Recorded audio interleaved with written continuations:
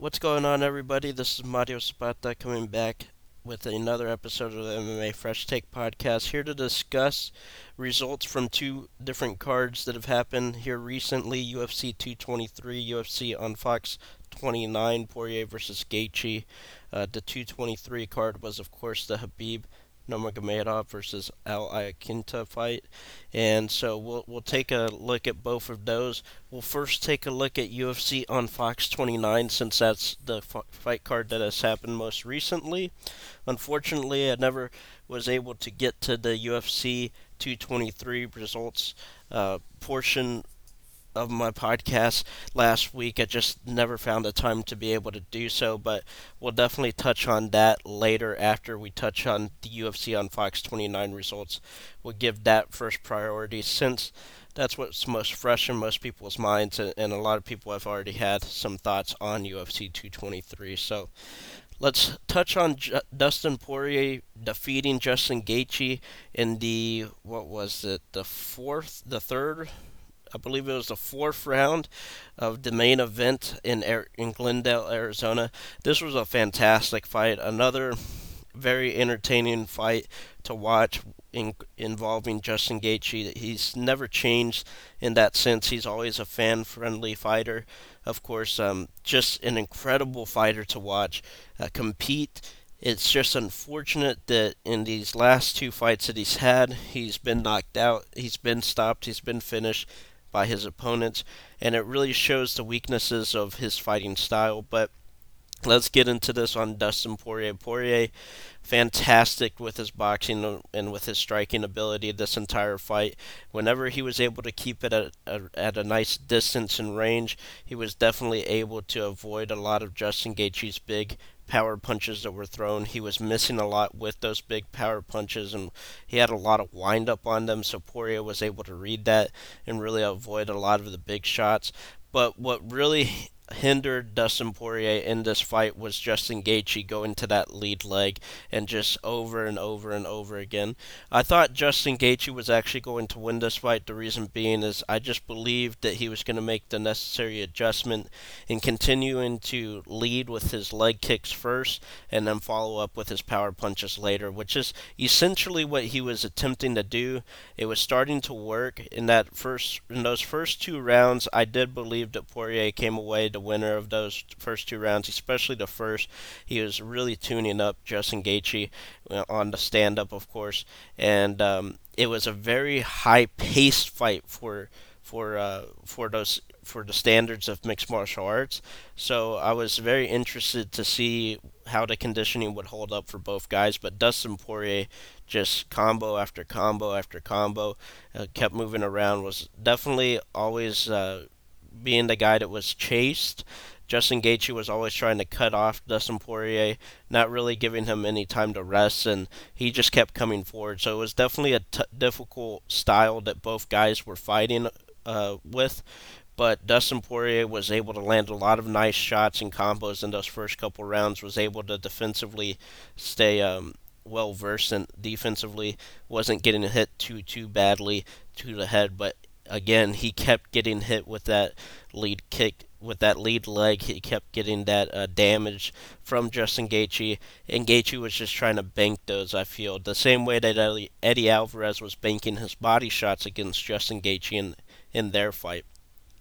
I thought the difference was here is that Poirier, I started to sense a little bit of trouble for Poirier, and the reason why is because even though Justin had taken so much punishment and damage to the head, he wasn't really feeling the effects as much as I thought Poirier was feeling the effects with his leg kicks, right? So, and in the Eddie Alvarez fight, what became very apparent to me was that Eddie Alvarez defeated Justin Gaethje because of his body shot work.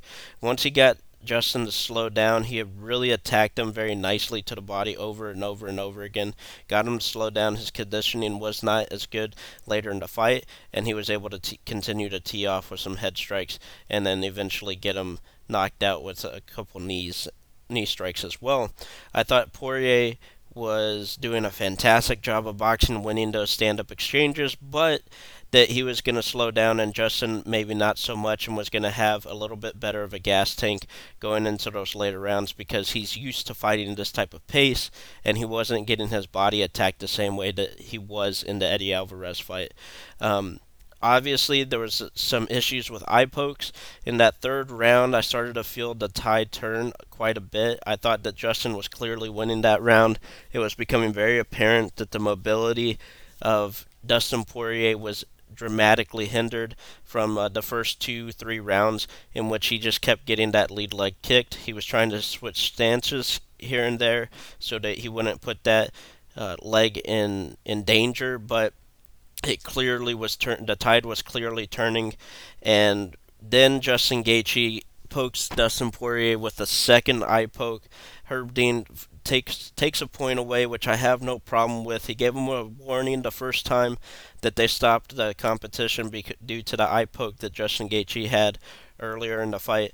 And I just think that that's the way it has to be in mixed martial arts. I mean, you can't let guys just continuously poke these guys in the eyes. There has to be some sort of consequence. So even if you're a Justin Gaethje fan, that's something that you should really understand. Especially, you want these guys to be um, you really want these guys to have an ability to fight without having any issues, and if that's hindered in any sort of way, you have to punish the other guys for doing it, and dissuade them from doing it in the future. So I think that that's something that was actually pretty important. I know a lot of people did not like it, but I think that you would be more accepting of it if you saw it more consistently with the refs, and I think that that's on the refs for not having done that in the past, and it's not going to happen in the future a lot. There's going to be a lot of refs that go, oh, it's going to take 3 eye pokes for me to take a point away. That's far too many. It should be a warning and then a point. I think Herb Dean made the right call here, but in that sense, I saw the fourth round. I saw, okay, I think that this is going to go to a draw unless someone finishes one or another, which I thought was very possible. But I thought Dustin won the first two, Justin won the third, but due to the eye poke, was going to had that point deducted, so that would be a draw round. And then I had a good feeling that Gaethje was going to come out and win the fourth and fifth based on that third round. Well, not the case. Justin Poirier landed a massive hook that really sent Justin Gaethje on Wobble Street, and from there he was just able to finish it off with a numerous amount of punches and other strikes that he was able to land, and he got the stoppage. It was quite crazy to see Justin Gaethje actually, after getting hurt really badly again on Wobble Street. Uh, he looked up at Dustin Poirier, made eye contact, said, "Come on, let's go, come forward," essentially saying like, "You want to finish me? Like, let's do this." And he brought the fight to him. A lot of people were saying that Justin sort of started wrestling in that sense, especially him being such a highly touted wrestler back in his college days. Of course, as well, he's got phenomenal takedown defense. You saw that in this fight as well. Anytime Dustin Poirier tried to get him to the ground or did get him to the ground, it was very quickly back up on the feet, and Gaethje did a great job of defending the takedowns and then getting back off his back when he was briefly taken down for maybe a second or two. But that's just not the way that Justin Gaethje fights. I've watched a couple of his interviews from before the fight or after the fight. It just seems that he's very content with being the type of fighter that he is. He's not in there really to wrestle. If he has to, he has to, but it's almost like that would be a situation in which you have to wrestle, and he didn't. So I just don't think that if you're a Justin Gaethje fan, unless a light bulb turns on in his head, that he's not gonna rely on that, and so you really shouldn't either. He's gonna rely on that to keep the fight standing. That's what he wants to do. He even said himself he only has about 5 fights left. Who knows if that's true? You always hear fighters go, "Oh, I only have a year left. I only have 2 years left," and then in an interview they go, "Well, that was 3 years ago," and they go, "Oh, well, that's because this changed, this changed, this changed." So you never know with Gaethje. Maybe he'll understand at some point that he wants to prolong his career, and that he could do that with his wrestling and mixing it up. But he's just for the time being, I definitely would not rely on that. But for Gaethje, it's clear to me that His striking defense is not effective at all. He doesn't really have great head movement. He just shells up and then comes forward with his head down. I think that leaves him susceptible to strikes up the middle with his knees, of course, as well. And also, it's just not super effective with the type of gloves that you have in MMA. That's always going to be a little bit more effective in boxing because there's a lot more um, glove to deal with, a lot more to ricochet your strikes off of. It's not very hard to get through a guard with MMA gloves, right? So a defensive guard like that. So I think with that being the case, it's just not going to be effective for him to keep his hands up real tight, put his head down, and then just continue to go forward. You saw where Dustin was able to have a lot of success, even with the shots that didn't land super cleanly. They landed it cleanly enough because, again, the gloves are so small, it doesn't take that much space to get through a guard like that. So I think that's a real issue for Gaethje going forward. We'll have to see what he does going forward. It's going to be pretty interesting. But if we're looking at the rankings right here, I think he needs to take some time off, of course, because he's now lost two back-to-back fights by TKO or KO, however, whatever the record says.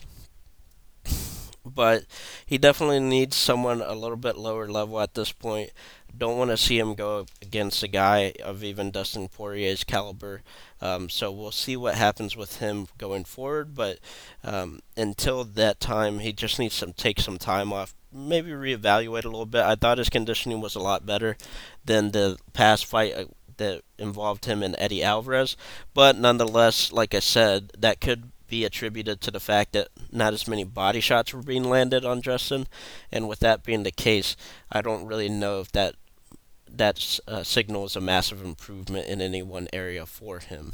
Um, as far as Dustin Poirier goes, I think that you got to do the Eddie Alvarez fight. Now he called out Khabib Nurmagomedov. He did a fantastic job in this fight. He's looked fantastic. I thought he was winning that Eddie Alvarez fight. I think that he won this fight. He also defeated Anthony Pettis, so he's had some very impressive victories as of late. He's 23-5. He's always been a guy that's looked at as having a ton of talent, but couldn't really get over the hump a little bit when it came time to face a Cub Swanson, a Chan Sung Jung, some of those type of guys, or even a Michael Johnson. But then he goes out and, in my opinion, was winning that Eddie Alvarez fight until the illegal knee was landed. He goes out and defeats a former champion, Anthony Pettis, and then he goes out and defeats Justin Gaethje in an all-out battle right there. So I think that he's definitely deserving of a high-profile fight, but at this point, there's just such a logjam at that lightweight division right now. I would say this. In order for Dustin Poirier to get a title shot against Khabib Nurmagomedov, I think he's got to hope for a couple of different things. I think that he hopes for Barboza to defeat Kevin Lee next week. Then I believe that he's going to have to hope that Tony Ferguson is not ready anytime soon after that knee surgery that he just had to repair his one of his knee ligaments. And then you have to hope that Conor McGregor is not going to be back in time anytime soon due to his court issues that he's having with New York right now. And if that's the case, then I think that he's actually very much in line for a title shot. On the other hand, if Kevin Lee defeats Edson Barboza next week, then there's a possibility they might want to do Kevin Lee versus Khabib Nurmagomedov because that's a marketable fight, since Kevin Lee is a marketable a personality, right? The other option is to do Eddie Alvarez versus Khabib Nurmagomedov, which you could do, which probably would be a little bit more marketable. But so those are a few different scenarios right there. There is a possibility that Dustin does get that title shot. I just don't see how likely it is at this point. I would say he's probably the UFC's third option if Conor and Tony are ruled out. So I think the best thing for Dustin to do is try to get that rematch with Eddie Alvarez. There's some unfinished business there. It was a fantastic fight that was going on, but I think that that's what they should do going next. Next fight, Alex Oliveira defeated Carlos Condit. So what was worrisome about this fight is I wondered, is Carlos Condit going to be like, is he shopborn? Is he okay to fight? Is he like what's the status of Carlos Condit in his career? He had lost three straight from before this fight, and it was really a question of how is he gonna look in this fight? Is he gonna look like B.J. Penn against Yair Rodriguez, or is he gonna look competitive? Certainly looked competitive in this fight. There wasn't a whole ton of stand up, but I thought that the real issue against Alex Oliveira was going to be Oliveira has pretty good wrestling in his own right and has a lot of size. He's a massive, massive welterweight as well, I believe. It's a wonder how he ever got down to lightweight or even why he even attempted to fight at lightweight. It's incredible that that was the case. Alex Oliveira, it looked like ended up hurt after many, many scrambles on the ground. It was incredible jiu-jitsu back and forth match right there in the first and second rounds. I think that the key was that up kick that Oliveira landed on Carlos Condit as he was trying to come into the guard or get into side control.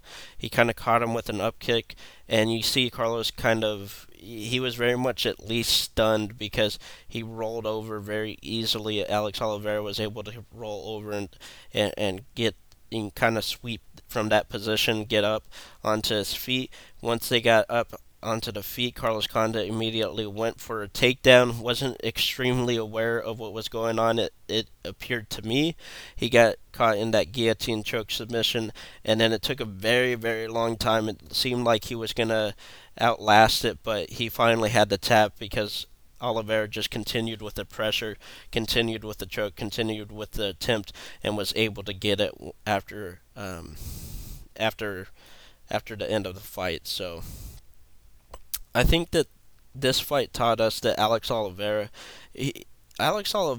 is someone with incredible tools, with incredible physical tools. I think that he's got a really well rounded game. I think that he takes a little bit too many risks sometimes. He's not all the time super effective with his decision making, I believe.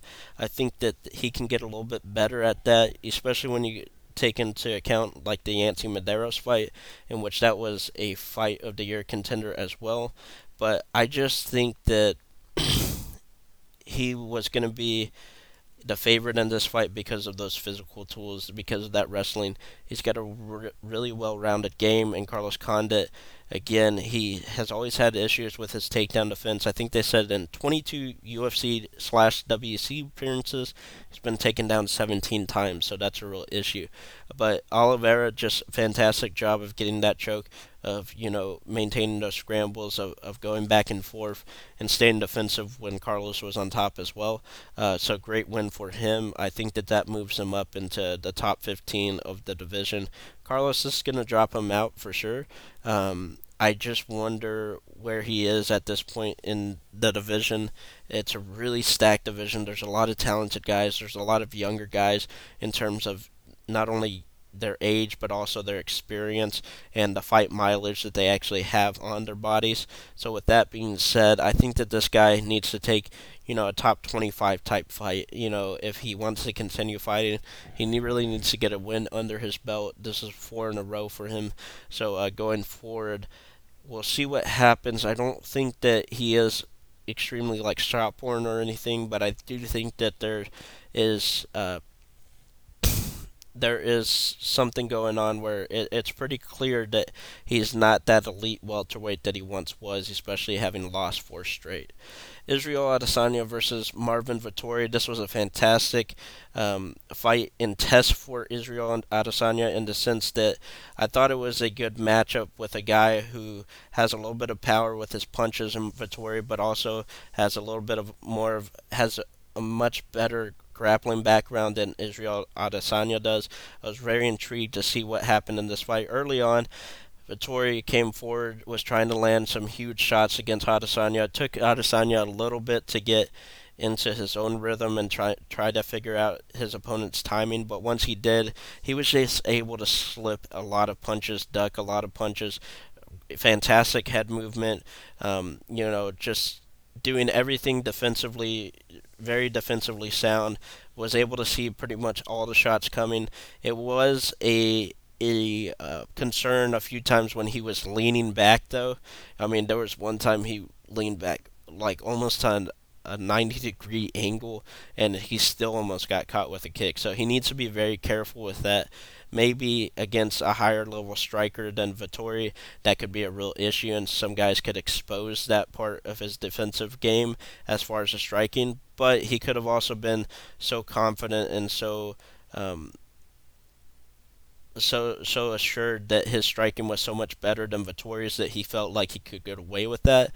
So if that's the case, I understand that. But against higher level competition with better striking, he definitely is going to need to make sure that he stays aware with his defensive movement in that sense.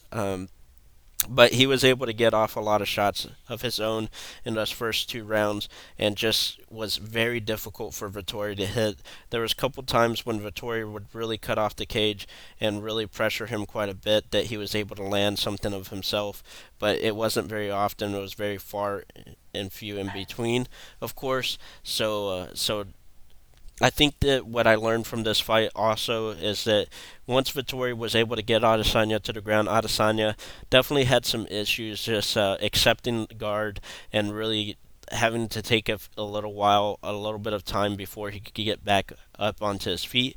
The fact that he was able to get back up onto his feet was definitely a positive sign and showing that he knows how to get back up, but it's going to take some more training for him to be that pop up, like I get taken down and I just pop right back up the same way that Justin Gaethje did early in his fight against Dustin Poirier, right? So, but he's got very good takedown defense. It showed in this fight as well. Vittori was really trying to mix it up and saying that Adesanya's previous opponent, the reason why it was so easy to defend the takedowns for Adesanya was because it was very apparent that that's what he was trying to do. Vittori, on the other hand, said he wanted to strike, kind of set up those takedowns, and he did do that, but it still wasn't effective enough. So I think that there's a lot of positive signs in Israel Adesanya's takedown defense game for sure.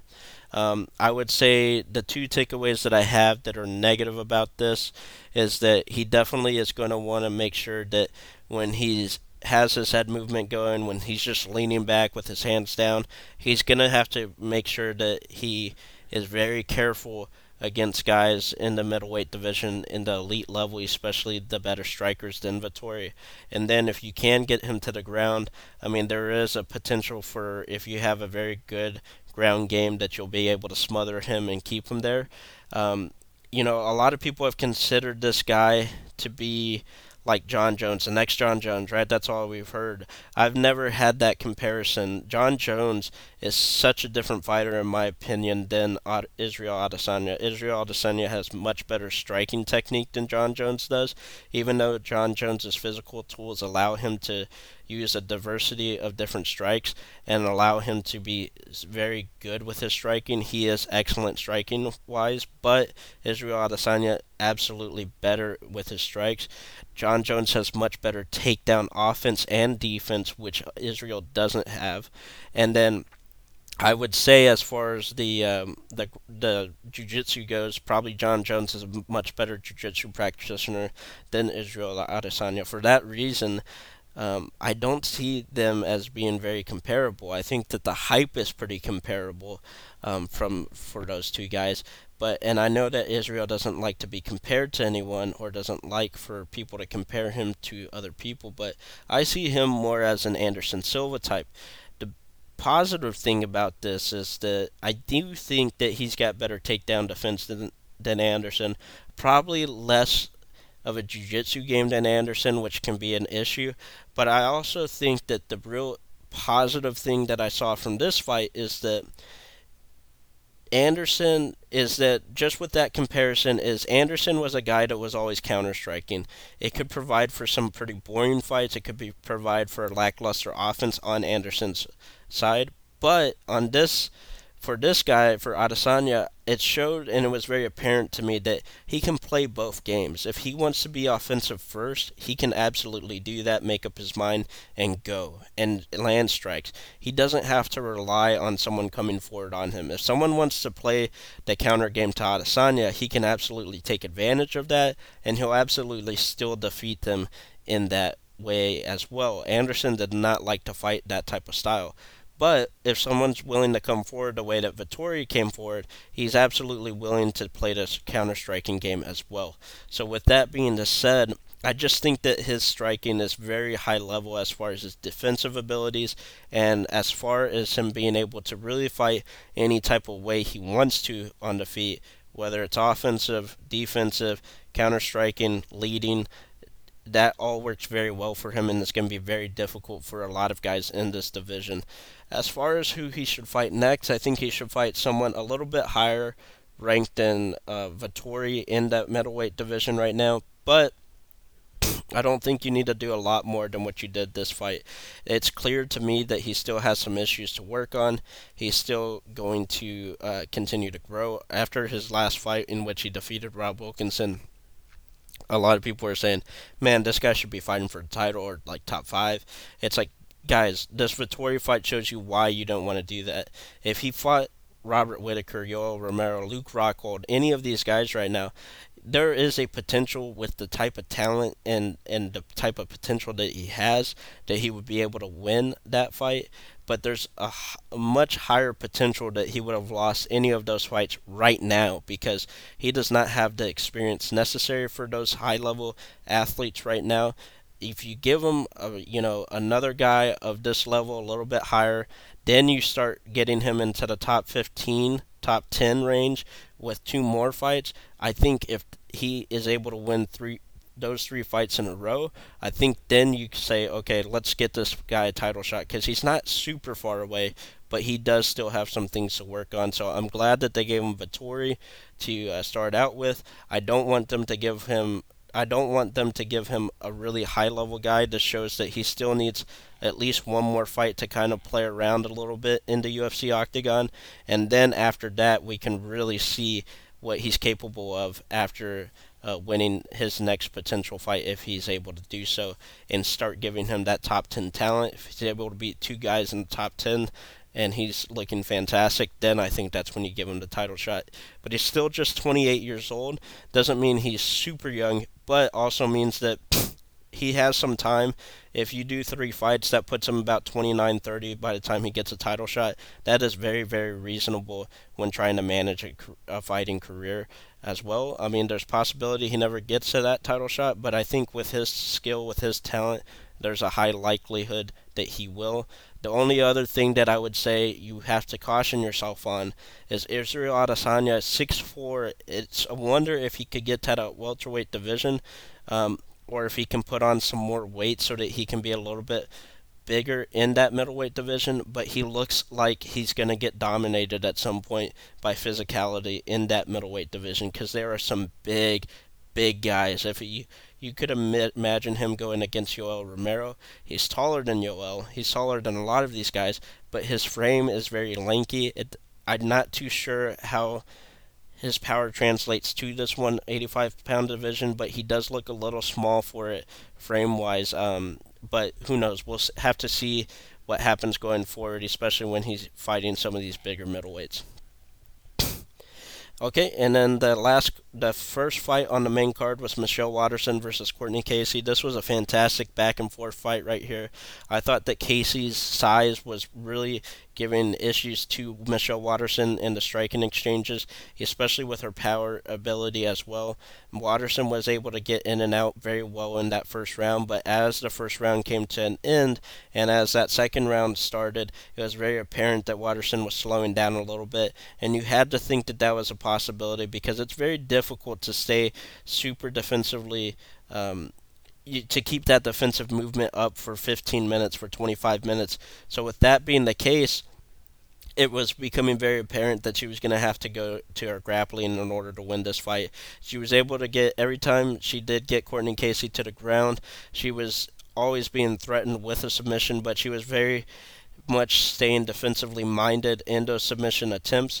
A lot of people were criticizing Waterson for getting into those submission attempts in the first place, but I have to say I just think that she was fighting someone that's very good with her jiu-jitsu from her guard as well, but also look at the physical traits of Courtney Casey as opposed to Michelle Waterson. She was so much bigger in this fight, and she had such an ability from the ground and from her striking to take advantage of that. And I think that that's really what caught Michelle Waterson in a lot of issues, especially on the ground. It didn't take much for Courtney Casey to get her her feet on Michelle Waterson's hips, and it made it very difficult for Waterson to land ground and pound. I thought Watterson actually did a fantastic job from top, landing the damage that she was able to land, and then able to control, and then continuing to be able to control Courtney Casey and come out on top in most of those exchanges on the ground. I thought she did a fantastic job. I could understand where if you say, well, Courtney Casey was attempting a lot of submissions, was actually attempting to end the fight, where you could say maybe she should have won the fight, but I did see Watterson winning this fight. I thought that Courtney Casey should have used her ground ability to get up off the ground a lot more than she did so that she could, and maybe she tried but wasn't successful. But in my opinion, it felt like she was accepting that she was going to be on the ground and had a lot of belief that she was actually going to submit Watterson, which there's no fault in believing in yourself in that, but I thought she had a very clear advantage on the feet, especially when Watterson was starting to slow down, especially when she was landing some big shots on Watterson. I thought she should have done a better job of getting back to her feet and really sticking it to Watterson, but she didn't. Watterson gets the win in this one. Fantastic fight for these two women. Let's just touch on a couple of the prelim fights, not get really too much into it. Luke Sanders defeats Patrick Williams by a unanimous decision. Sanders has been someone that's been touted as a prospect. He gets his win with his last fight on the contract in the UFC, so that was a good win for him. He had Becky Lynch and Dolph Ziggler rooting for him on the sidelines for the first fight of the night, so that was interesting. Alejandro Perez versus Matthew Lopez. Very good fight here. Matthew Lopez early on was able to bring it to Alejandro Perez. Lopez looked as more as the grappler, almost got the submission victory in that first round. Had his back for a little while, was trying to get the choke, but Perez was doing a good job of defending that choke. A couple nice scrambles on the ground. There's a couple times that Perez was in danger though when he had his back taken, and Lopez was able to land some nice heavy strikes on the feet in that first round.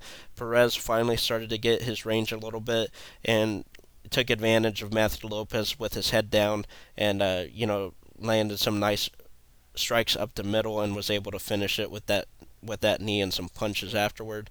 Adam Wazorek, I know I'm butchering that name. Adam Wazorek defeating Arjun Bowler via omoplata. That was an incredible finish for Adam Wazorek. It looked like Arjun Bowler was definitely taking advantage of this fight. He looked really good on his feet. Looked like he had a lot of good athletic movement. He also looked like he had a good amount of power on his punches. Was able to wrestle and take down Adam at any point in the fight, and definitely looked like he was just going to go on to dominate this. But Adam got into a position where he was able to lock in that omoplata. Very, very difficult to see. I believe it's the second ever omoplata in the UFC history. So very historic, good win for Adam.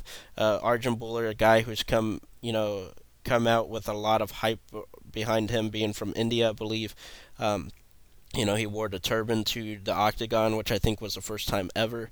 Of course, if you follow Ariel Helwani a lot, he definitely has followed this guy very, very closely. But I don't think that this is in the road for him. It is disappointing that he lost, in this way, especially when he was dominating the fight.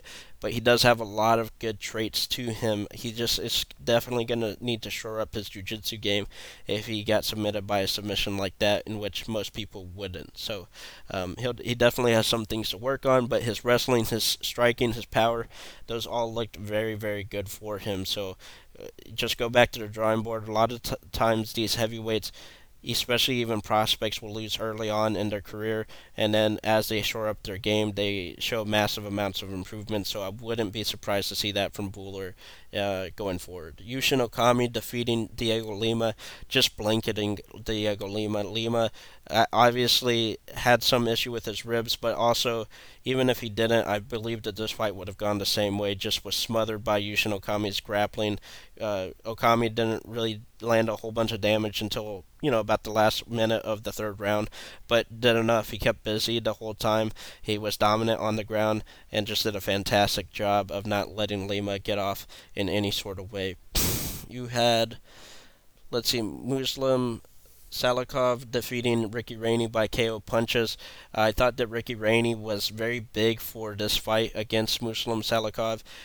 Really gave Salikov some issues, but Salikov was able to be more technical and eventually was able to get that I think it was a right hook over the left ear of Ricky Rainey, and that put the lights out for him. He also bounced his head off the canvas a couple times with some ground strikes following that up, and really put the lights out for Ricky Rainey. But still has some issues to work on. I think that he was very highly touted as a prospect coming into the UFC, but there's definitely some issues with him. He's got some nice spinning attacks and things of that nature, but I think that he needs to switch up his striking a little bit more. Definitely utilize those kicks that he has, but like some just leg kicks needs to be a little bit more standard. Doesn't need to rely on those spinning attacks as much, because in the UFC that can definitely be a detriment to you. I thought Ricky Rainey was fighting his type of fight, was coming forward, putting the pressure on, landing some heavy strikes when he could, and really just trying to take it to Muslim, not really giving him a lot of space to work with. But he just got caught in the end and wasn't able to get the win in this fight, but actually looked pretty impressive in his own right. So there's also John Moraga versus Wilson Hayes, unanimous decision for Moraga. There's a fantastic back and forth competitive matchup here in the flyweight division for these two guys, but Moraga was able to come out on top. Really could have given it either way. I couldn't even tell you, who really won the fight myself. It was very, very close, so I really had no idea. But good competition there. Brad Tavares defeating Krzysztof Jotko, TKO punches. Tavares looking fantastic in this fight, just really dominating this fight, and then got the finish to end the night. So he looked fantastic, was in really, really good shape, and in some better shape than I've seen him in most of his career. Tavares has been one of those guys where I thought he was going to rise into ranks at some point, get into that top 10 position, and possibly into that top 5 and start competing with some of the elite in the division. It appeared like that wasn't going to happen, but now with the streak that he's been on lately, maybe there's a possibility. I do want to see him against some of these ranked guys and see what he can do, because I think he's got a lot of good physical traits. I think he's actually a pretty smart fighter in his own right, pretty well rounded. He's just got to put it all together, but it seems like he's been getting much, much better here lately. It looked like he plateaued for some time in his career, but it looks like he started to pick up on that improvement once again. So this is his time to really start going forward in that division and start competing with the elite once again. Then you had, let's see, Antonio Carlos Jr. defeating Tim Boetsch via submission rear naked choke. Antonio Carlos Jr. just looks absolutely physically dominant in that middleweight division. Very, very big middleweight. This is kind of what I was talking about against Israel Adesanya. You got middleweights like Antonio Carlos Jr. competing in that division. That is crazy. The size difference between a guy like him and Adesanya is very apparent. So that's where, just going back and touching on that, you look at guys like this, and that's why it makes me wonder if Adesanya is going to have some physical issues going into the upper echelon of the division. But as far as Antonio Carlos Jr. was concerned, did a fantastic job of staying physical himself, landing some or at least throwing some hard strikes. Once he got to the ground, it was no doubt it was over. Get that submission rear naked choke in. He kind of had it over the chin. Boetsch had his chin in, but his squeeze was just so powerful that he was able to slip it in underneath, and then once that happened, it was just a matter of time to see, okay, is Boetsch gonna go out or is he gonna tap it? It's really his decision. However, he's gonna lose this fight, but he is going to lose that fight. So Carlos Jr. looking very impressive. Definitely want to see what he does next in that division as well. Then you had Lauren Mueller versus Shayna Dobson in a unanimous decision. I thought this was a fantastic showcase for the flyweight division and the women's flyweight division. Dobson came out with some good power. She was able to, land some nice strikes of her own, especially in that second round. But I thought Lauren Mueller had better technical striking at certain points in the fight, and then also just had a little bit better movement. It was a little bit more diverse with her attack, and she was able to get the win. But a very close fight. I definitely like what I saw out of Lauren Mueller. I actually really like what I saw out of Shayna Dobson as well. Definitely pretty interested to see what goes on going forward in this fight. But I thought Mueller did a fantastic job with her movement in that first round. It was clearly showing that, due to some of the punishment she had taken, some of the pacing of the fight, that she wasn't able to keep that up over all 15 minutes. But I'd definitely like to see if she's able to improve on that, what type of fighter she can evolve into. I think she's got a lot of talent, and she should be someone to look forward to in that women's flyweight division if she can be a little bit more consistent round to round rather than, winning that first round. I think she lost that second and then won the third, but it was a very close fight. Definitely could have gone the other way, but I think they got it right here. And then this was, guys, this is what I was most excited for in the prelims, out of coming out of yesterday's fights. Gilbert Burns versus Dan Moret. I mean, incredible. Gilbert Burns looks super athletic, looks very much more comfortable on the feet now. I know this was against a guy that was last minute replacement and, not very highly touted or anything, but his hand speed looks fantastic. He's got tons of athleticism. I was listening to Luke Thomas talking about how, his some of his technical striking has actually very much improved, and he's not just going out there just throwing shots. I mean, he looked like a guy that knew exactly what he was doing on the feet. He's obviously, I don't think, in my opinion, ever going to be like an Israel Adesanya, Stephen Thompson, or even like a Conor McGregor or anything like that as far as his striking abilities, but he's got a big power punches. He's very quick, very twitchy, very fast. I really like that about his striking. He's seeming to not only improve with his power and his speed, but also with his technique, which is very important. What's gonna where we're gonna actually see how good a striker he is against another good striker who can, counter off of him. Is he gonna be one of these guys that is, like Frankie Edgar, right? Is he actually a true good striker who has some good defensive qualities, or is he more like a Rafael dos Anjos who has very good pacing, very strong striking, but can be picked apart, due to some defensive liabilities? But that's going to be interesting going forward. But that's what makes him a very exciting prospect, because this is a guy that is absolutely 100% dominant on the ground, has good offensive wrestling himself. This is a guy that is very dangerous in so many areas, very well rounded. I think that in the lightweight division, this could be a guy that no one is wanting to face anytime soon. I mean, think about it. A guy that is that high level on the ground, it's almost like Jacare Souza, right? When he was in his prime, nobody wanted to face him. But he's got better striking than Jacare Souza, I believe, at this point. And the reason why no one wants to face him is because you take him down, you're in trouble, because he's fantastic on the ground. If he takes you down, you're in trouble, because he is absolutely better than you on the ground. He's going to submit you. If you stand up, yeah, there's a good chance, if you're a great striker, that you're going to beat him. But now he has major power in his hands, and he's improving technically in his striking. That makes him super dangerous in all areas. With that being the case, I think that it's going to be tough for this guy to get some really high level fights in the lightweight division. But I really want to see him against a top 15 ranked opponent next. I really want to see him tested, see what he can do. I think this is a guy who is ready right now to compete with those type of guys right now. So that's all I have for UFC on Fox 29. Let me know what you think. It was a very long card, 14 fights, the most they've had in like since the 90s or something like that. So it was an incredible night of fights. I would actually give this fight card. I'd give this fight card an A minus. I mean, fantastic action, a lot of good star power on here. Not the star power of some of those New York cards in Madison Square Garden. So that's kind of why I give it an A minus, just because I think those A plus cards are for that New York card, right, where you had Rose Namajunas versus Joanna Jędrzejczyk, George St. Pierre versus Michael Bisping, and then TJ Dillashaw against Cody Garbrandt. 3 title fights. They all changed hands. Fantastic fights, right? I mean, these were fantastic fights. So I would say solid A minus, but definitely a great card in its own right. So that's all I have for that. If you have any other thoughts about that card, let me know at Zapata MMA on Twitter. At Zapata MMA on Twitter.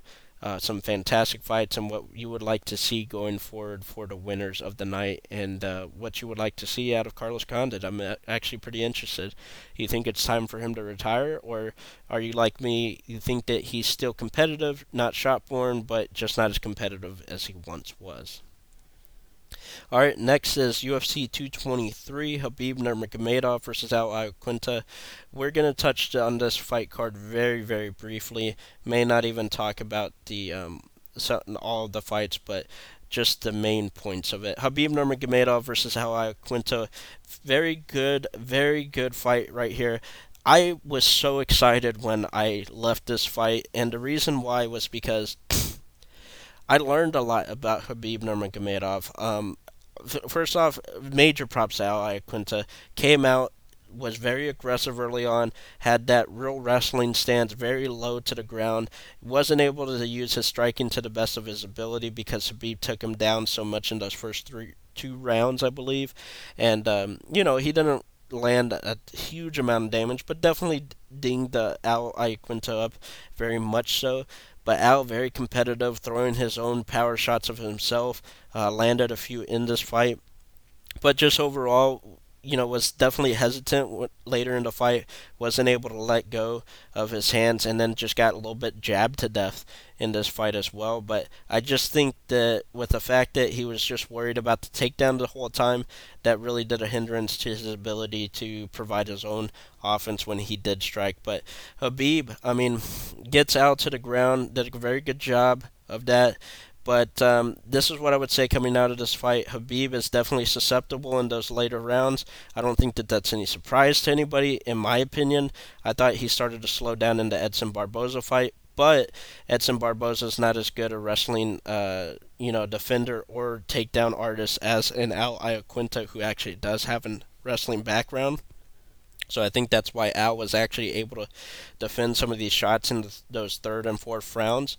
And I do think that that style of, ground and pounding, dominating on the ground offensively for the first 2 rounds for 10 minutes, it is very taxing on the person that is being offensive as well. If you have a guy on the ground that's able to take it, really kind of manage the damage that's being taken on the ground, I think that gives them a good likelihood, especially if they have fantastic cardio, to come back in those third, fourth, and fifth rounds and steal those rounds away from Khabib when Khabib's not as fresh, not as consistent with his takedown abilities. With that being said, I think that you can take advantage of some of Khabib's weaknesses. Now, what you saw in this fight is that in those third, fourth, and fifth rounds, you're going to have to be A, super confident in your takedown defense, and B, super confident in your quick striking. So because you're going to have to be confident that Khabib's not going to take you down again. Otherwise, you're going to be like Al, very hesitant to throw again, even though you feel like I am the better striker.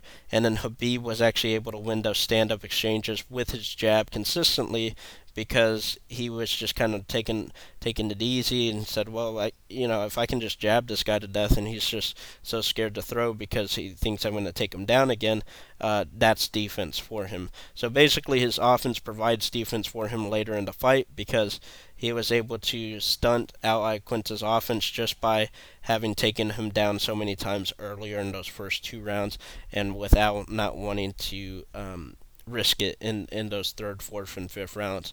And then obviously what I learned is that in that fifth round, if Khabib needs to get that takedown again, he needs to grind it out. He certainly can do so. He doesn't have the worst cardio. I just think that it is taxing on him to have the style of fight that he does have, it's going to be very difficult for him to do that for 25 minutes straight the way that most people think he would. It is going to be difficult for someone to survive that 25 minutes straight. But again, it's going to be taxing for him to get that takedown over and over again, continuously control on the ground, and then do it over and over again for 25 minutes straight. With that being said, I've always told y'all that I thought Conor beats Khabib, Khabib beats Tony, and Tony beats Conor. I now feel a little bit differently. If you had a prime Conor, prime Tony, prime Khabib, I actually think Khabib would defeat Conor McGregor at this point. The reason being is because I think that he takes Conor down. I think Conor has some cardio issues of himself, so wouldn't be able to take advantage of any cardio issues that Khabib does have with his game plan in those third, fourth, and fifth rounds. And it's very apparent to me that Conor's power is most effective in those first 2 rounds when he's nice and fresh, feeling good to go. And I just think at this point in time, it's going to be almost impossible to stop a takedown from Khabib in those first 2 rounds, especially if it gets you up against the cage. I think Conor still has a chance because he has such accurate, laser-like, fantastic striking, and he could certainly catch Khabib coming in because Khabib's striking, even in this fight, is still pretty rudimentary, right? So it's very basic still. Even though he had success standing, I think it's still extremely basic and still can be taken advantage of very much so. But Connor's going to have to land early and put him away very, very early before it gets to the ground. Not only once, but maybe even twice, right? On the other hand, I think that Conor still loses to Tony for the issues that I've said in the past. I think that Tony is a much better version of Nate Diaz matchup wise against Conor. So if he lost against Nate, I think he'll lose against Tony.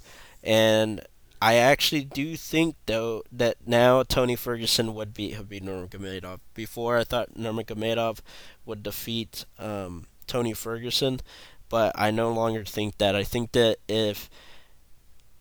key here was that Al was one of the first to not take as much damage as say an Edson Barboza or some of these other guys in these fights against Habib. I think Tony Ferguson would have the same ability to manage the damage in those first 2 rounds, would still get taken down, but would also be able to land some offense off his back as well with some of his elbows and things of that nature. I think it would make Habib tired, and Tony has fantastic cardio conditioning with him. And with that being the case, I think that he would be able to take advantage, defend some of those shots in the third, fourth, and fifth rounds, and actually do some damage to Habib, and possibly even finish him as well. So I think that I now think that if Ferguson was 100% healthy, he would have the best shot at actually being the best lightweight in the world. But that's just my opinion. So let me know what you think of that. Again, Al Quinta did a fantastic job. I really liked this fight because I felt like I actually learned something from this fight, even in a dominating fight, with that being the case. If you agree with me, let me know. If you don't, that's fine. Let me know. I mean, at Sabata MMA on Twitter. Let's move on to the next fight. Rose Namajunas versus Joanna Jędrzejczyk. Fantastic fight. Rose Namajunas using her length, using her athleticism, her movement to really stunt Joanna's game and really be able to counter against Joanna. But Joanna did a fantastic job of landing those leg kicks to really hinder the movement of Rose Namajunas. I thought that the first 2 rounds to Rose, second 2 rounds, third and fourth went to Joanna as she got into her rhythm. Really started to impress with that striking style that she has. And then I thought, I'm gonna be honest, I'm not too sure. Um, I thought that Joanna won that fifth round. I thought Joanna won the fight. I thought she was outstriking Rose by a good margin, and then I didn't think that that was enough for Rose to take the fight when she got that takedown, but essentially did nothing with it. She controlled it, but she didn't really land any damage. Didn't really, um, you know, attempt any submissions or anything. In fact, Joanna was just about to get up as her bell rang. So I thought Joanna was getting her title back, but nonetheless, very close fight. So I can't really be too upset about that or anything like that. And then on the other hand, the power of Rose's punches were definitely more significant than what Joanna was putting out there. So with that being said, Rose was fantastic in this fight. I mean, I thought Joanna would win this fight with her striking ability. I thought, okay, I think Rose definitely has a power advantage, and that's why she won the first one. But I think Joanna will, with a better weight cut, will have a better ability to absorb the damage, which it was very apparent that was true. But nonetheless, her movement is what really impressed me in this fight. A lot of people are saying that she's going to have a real issue against a potential fight against Andrade.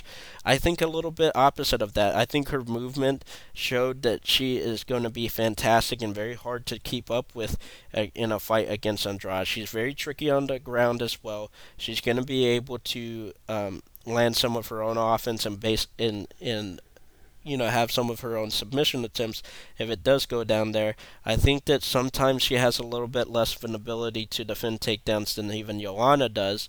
So maybe Andrade would be able to get it to the ground, but I think that she would ultimately be able to pick her apart. And that being Andrade, you know, during the fight and able to land some nice power punches and maybe even hurt Andrade really badly. I just think that she's getting very much better in her striking, more precise. And with precision comes a little bit more power, I believe, in some of these technical aspects, the way that Connor described it. And with that being said, I mean, Andrade is definitely a powerhouse. She has a very good chin. She's absorbed a good amount of punishment without wearing it badly at all on her face. But I just think that Rose is a talented, more well-rounded fighter, and she would be able to get this victory. But it would be interesting because Rose, it would be interesting to see what how the conditioning holds up against a girl like Jessica Andrade, who has phenomenal cardio and can fight that type of pressure movement style for all 5 rounds. Renato Carneiro Moicano was actually defeated Calvin Kattar. I picked Calvin Kattar to win this fight, but I thought what happened here is basically I kind of foresaw it a little bit.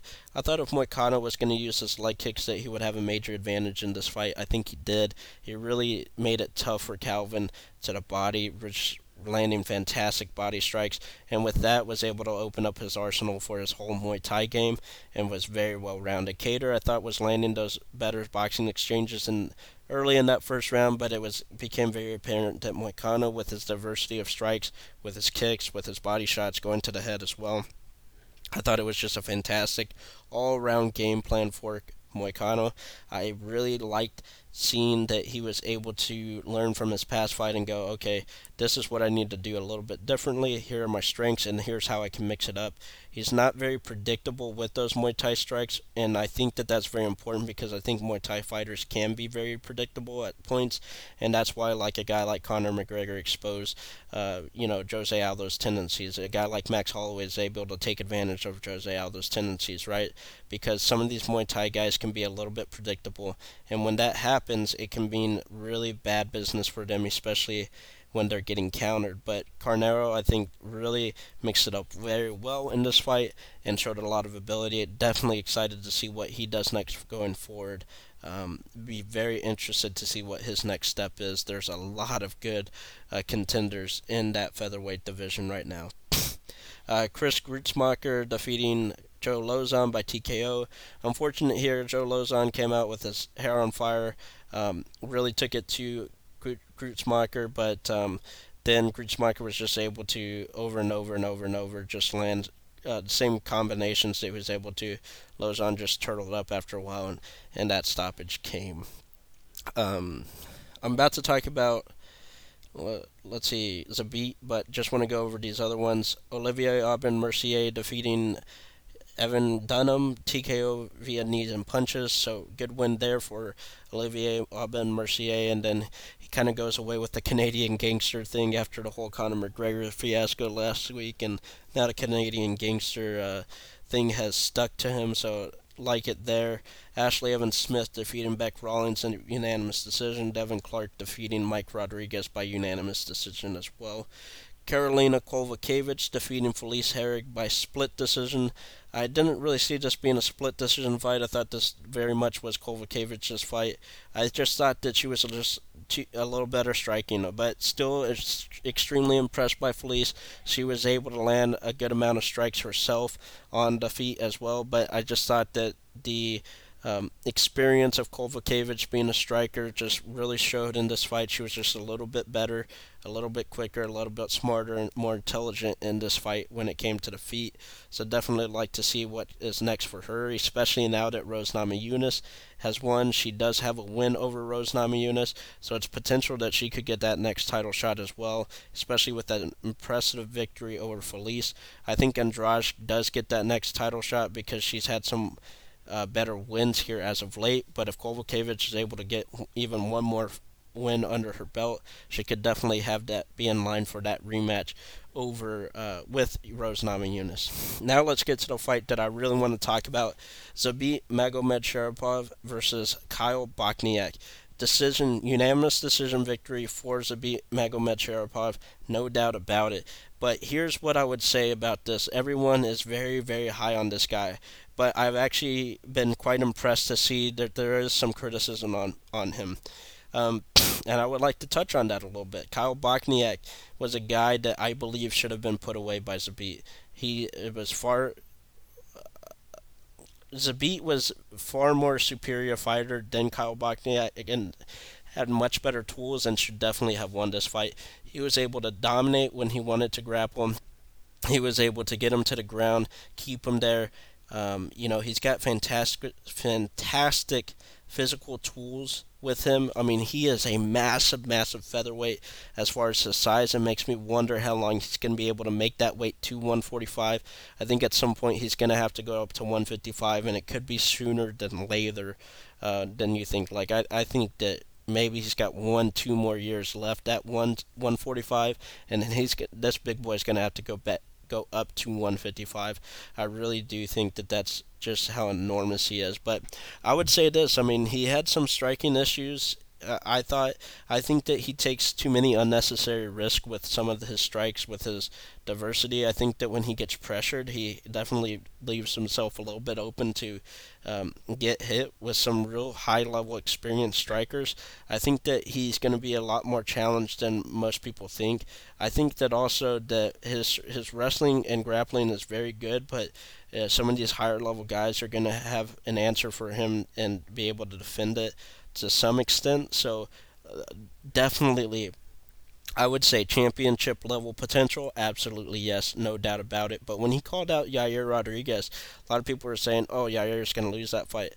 I wouldn't be so quick to say that. I mean, Yair has taken a lot of time off since that fight loss to Frankie Edgar. I'd be very intrigued to see what his wrestling takedown defense ability, how it's grown since then. But also, when you have a guy like Yair who's as good a striker as he is, as big as he is, and would be able to match up with some of the measurables as far as his physical traits are against Zabit, and also be able to measure up with some of his striking techniques as well. I think that's a very competitive fight. I think early on, right now, if you had to ask me, because Zabit Magomedsharipov clearly has better grappling abilities than Yair, I think that I would favor him being able to get a couple takedowns and control it enough on the ground to where he could win. But if that fight were to stay standing, I'd see that as being a very competitive fight. Magomed Sharapov absolutely has some championship qualities to him, and he's going to be extremely exciting to watch going forward. But I'd like to see him eliminate some of those, spinning attacks. Some of these spinning attacks, I mean, they need to come into play every once in a while. It cannot be your lead striking ability.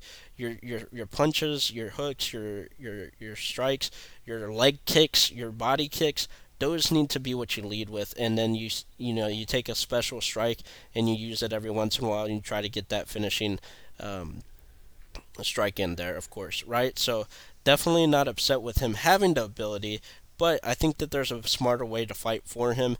I did was very intrigued by the fact that it clearly showed to me that he was starting to slow down a little bit in that third round, and that the pressure was being a little bit, the fact that Bokniak was coming forward with the pressure constantly definitely bothered him. So we'll see what happens going forward with Magomed Sharapov, but the same way that I felt against with Adesanya, fantastic physical abilities, fantastic abilities, technique wise as well. Let's just slow down with Magomed Sharapov. I think that a fight with Yair Rodriguez would actually be a very fun fight to have, and would be a very good test for him. But I wouldn't clearly say that he should be the clear and away favorite. I think it's a much closer fight.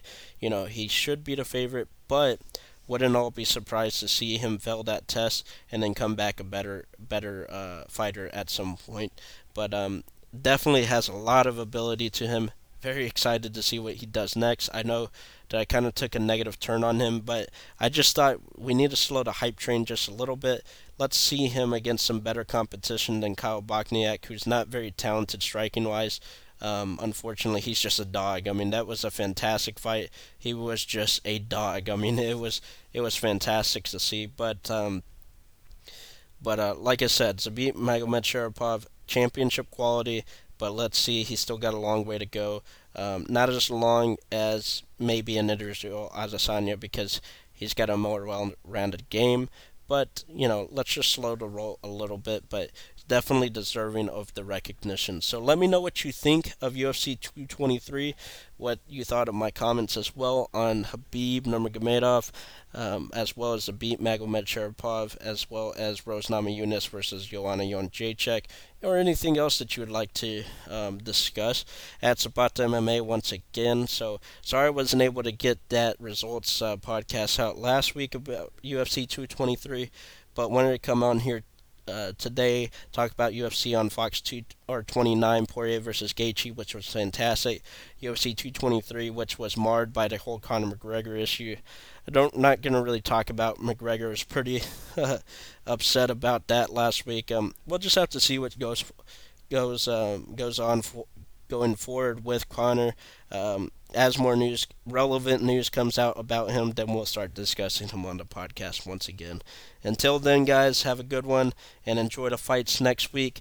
It's Kevin Lee versus Edson Barboza. Can't wait to watch that. It's going to be another fantastic card, so we'll see what we have going forward, and that's going to be Frankie Edgar versus Cub Swanson as well in the co-main event. All right, guys, until then, have a good one. Bye.